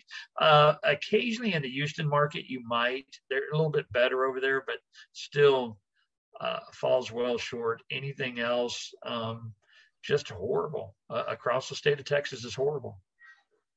And it's a liability. With you being the one insured, it is a major liability on you as a home inspector. Yeah, and even if you're doing commercial properties, they're still put on the same way as residential stucco is. Yeah, all kinds of breakdowns with the penetrations and stuff. You will occasionally find drainage mats on that, the rain screens and stuff like that on commercial properties. You'll see that there before you ever will on residential. But there is talk that they're going to make it mandated to do a rain screen, which is not a bad idea. But again, you got to find someone smart enough to put it on. We can't even flash penetrations with Tyvek or Zip. I mean, how in the hell are we going to add another process and expect that's going to help? Well, it's talking about that. Someone's typed in the question, how would you flash a horizontal gas fireplace vent penetration since you cannot use a rubber pipe boot? You could flash it with metal flashing, make metal flashing. So just you put on the metal flashing and box around that, and then once you're away from that, then you use your peeling stick once you get several inches away from that fireplace. Someone says, do you have a diagram of an acceptable bond break between dissimilar materials?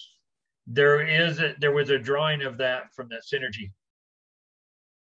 It'll be, when you go back and look at this, you'll see the Synergy products. They did a good job of showing the bond breaks with the backer rod and stuff in there. That's why I use their stuff because of that. They've got some very, very good drawings. Can you just kind of express what an inspector in the field would look at between break between brick and stone? You should see some type of flashing there. You're either going to see when you've got your stucco, you should see a flashing detail come out on top of your capstone or your ledger, or it can come out underneath that ledger and have weep holes underneath it. If you don't see that, it's not flashed. Okay. Now, normally what they do is they just stucco the wall, and they stucco that wall. They go down below the brick or the stone, and then they just take and shove that brick or stone up to it and then caulk that line. You're just forcing water behind the wall. Yeah, the question was between brick and stone. What kind of separation would you see between the brick and stone walls?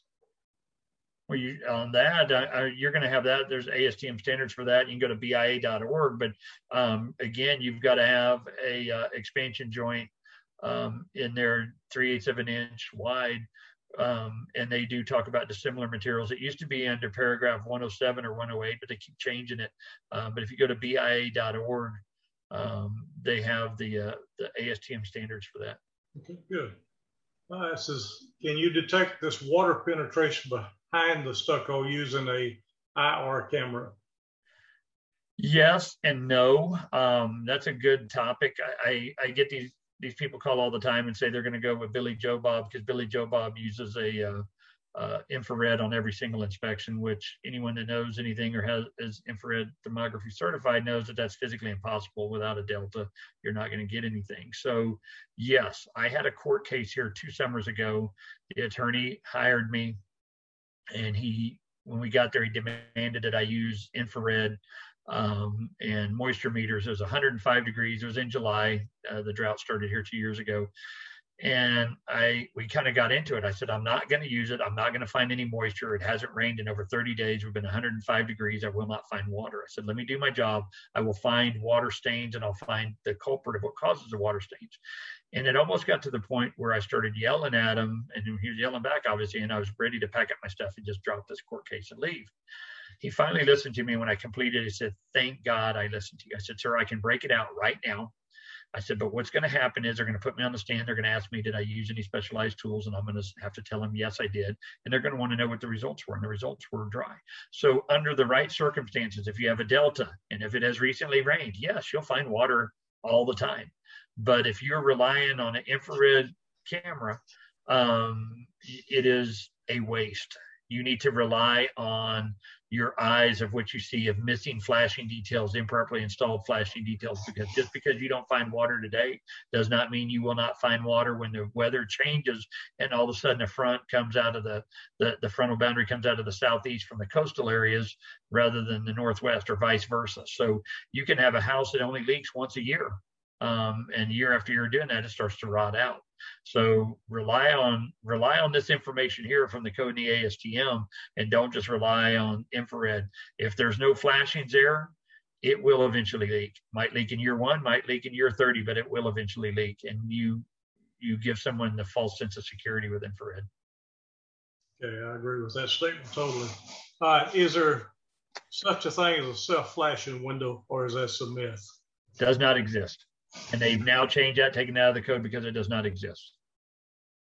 All right. So someone said, what is self-flashing? I don't know that we have enough information to answer that one. Yeah, well, I mean, there was a time where they wrote in the code because some engineer submitted it and said that self-flashing windows did not have to be flashed. All window manufacturers, that's actually come up in a court case. All window manufacturers all require some type of flashing detail. There is no such thing as self-flashing windows, so they had to remove that. A lot of what you see in the code is written by engineers that work for these builders. And so they are trying to simplify and dumb down things for the builders to save money. And that was one of those. That changed years ago in the code, but there is no such thing as a self-flashing window. Does not exist as far as I know and as far as the courts know. Yeah, we still hear that all the time from builders. Yeah, I've always learned that builders will tell anyone what they think they want to hear just so they keep going. Well, one of the things is all windows have to be AMA compliant, okay, to make it on the market now, pretty much. And so the first thing when I hear that is I go, oh, is this a AMA certified window? And when they say yes, and I say, well, flash the damn thing, because AMA 2400 chapter 10 tells you that. All right. Someone's asking, do you have a checklist for inspecting stucco? I do not. I still use worksheets after 30 years for what I do. And so it's in my worksheet, a lot of the stuff, but I do not. It's just,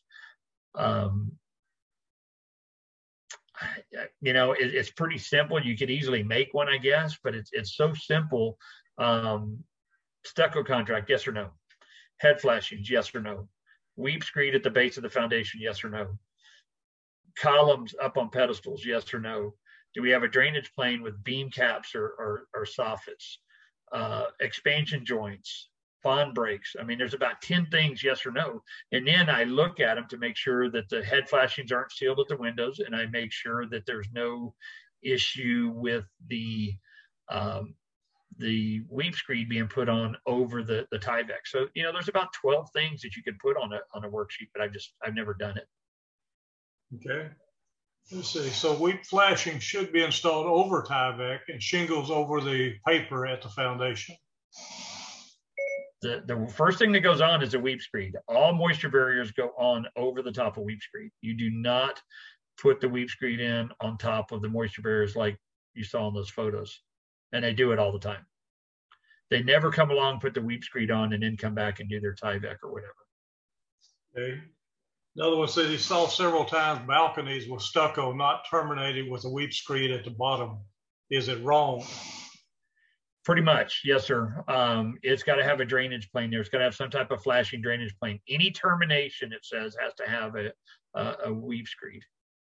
So that would be a termination. A lot of times they just put, and you can use a piece of flashing theoretically, as long as it goes up the wall 3.5 inches and you don't seal the stucco to it, like that one engineered roof detail. That will work as long as you don't seal it. The weep screed, I think, works a little bit better because it's got that 45-degree drip edge on there. Yeah, and we see that quite often in Houston area where they have a cantilever section of a building sticking out over a garage or something, 3 or 4 feet. All they do is wrap the stucco right around it. No weeps. Yeah, no drainage plane. Yeah, that's a great photo that you can take right out of the code check. That one is, and it specifically tells you that. It's a great one right out of code check, showing you how to create a drainage plane. Another comment somebody said was that a lot of times we'll see a stucco home whenever we get there for the inspection, and we'll notice that around all the bottom of the windows there's fresh paint. To me, that would be a red flag. What do you say? Oh yeah, no. Anytime that there's repairs, I make a note of it. But I do the same thing with drywall and everything else, or brick or anything. So anytime I see repairs that are freshly done, I make a note of it on my reports. And then, I always kick everything back to the seller. Our job is to go out there and find these things. And Mr. Seller is always trying to dupe us in what he's done to this house. So, half my report says suggest consulting with the seller for details. The realtors hate it, but that's not my problem. The seller has that information. If I go out there and I see there's a bunch of toilet paper laying in the yard where they recently sewer snaked the drain line out, I write in there that, there's toilet paper in the yard and they recently sewer snaked it out. Suggest consulting with the seller for details. That seller has all that information, and we need to keep these sellers on the line and stop insuring everybody like we get caught doing. We insure everybody in this business, and we need to stop it. Someone said, since you just listed a few things for a checklist, that would be a great slide to add to your presentation. Yeah, and this is always going. I've done this class a few times. I'm teaching it and altering it next week for the ICC. So anybody that needs ICC hours can also get some CEU credit, and I'll make some minimal changes to it here, but it's always growing, always changing as I add more to it. And theoretically, you could stretch this out into a 4-hour class if you needed to. You could add more there's more content you can do to it. Someone's saying, what recommendations do you give when you see hairline cracking in the stucco? Repair, or what's the best way? I always make a note of repairing it, but I'm not concerned with it that much. We make way too big of a deal about cracking. Stucco is going to crack. Now, if we're getting this cracking and we're lacking expansion joints or control joints, then I'm a little more concerned because it's just going to continue to get worse. So that I'm more worried about getting the water out of there. Water's going to get in there. I had a deal where I was the expert on it, and one of your local boys there, DPIS, was on the other, and the engineer come out, and I told him part of the problem was the garage was not vented, the garage was too hot, and the attic was too hot. And they argued with me. They said, that's not what's causing the cracking in the stucco. I said, well, go do your inspection and come back and let me know what you find. The only other crack in the house that was not around the garage was at the master bedroom wall. That was it. There was no other cracks on this big house whatsoever. And so the engineer then says, I think he's onto something. You will always find more cracking around a garage, especially if the garage is not vented. It's hot inside the garage. It's hot outside the garage. It's hot above the garage attic. And so you're going to get much greater amounts of thermal expansion. And so garages, you're going to get a lot more cracking. Cracking is just, if all my expansion joints or control joints are there, I'm not too worried about the cracking. Just fix it occasionally and to help alleviate some of the water, but I'm not worried about it as long as we got a drainage plane. All right, Jeff, great class, man. We appreciate you putting this on for us. And I know I've learned a lot of stuff from it. And I know that you have shared a lot of information to us, and everyone on the class is sending good comments about it. But we thank you for doing the class for us, Jeff. We certainly appreciate it. And for those of you that attended, we appreciate you being on part of the class sessions with us. And you guys take care. We'll go ahead and end the session now. So everyone, see you later. Thank you. Thank you.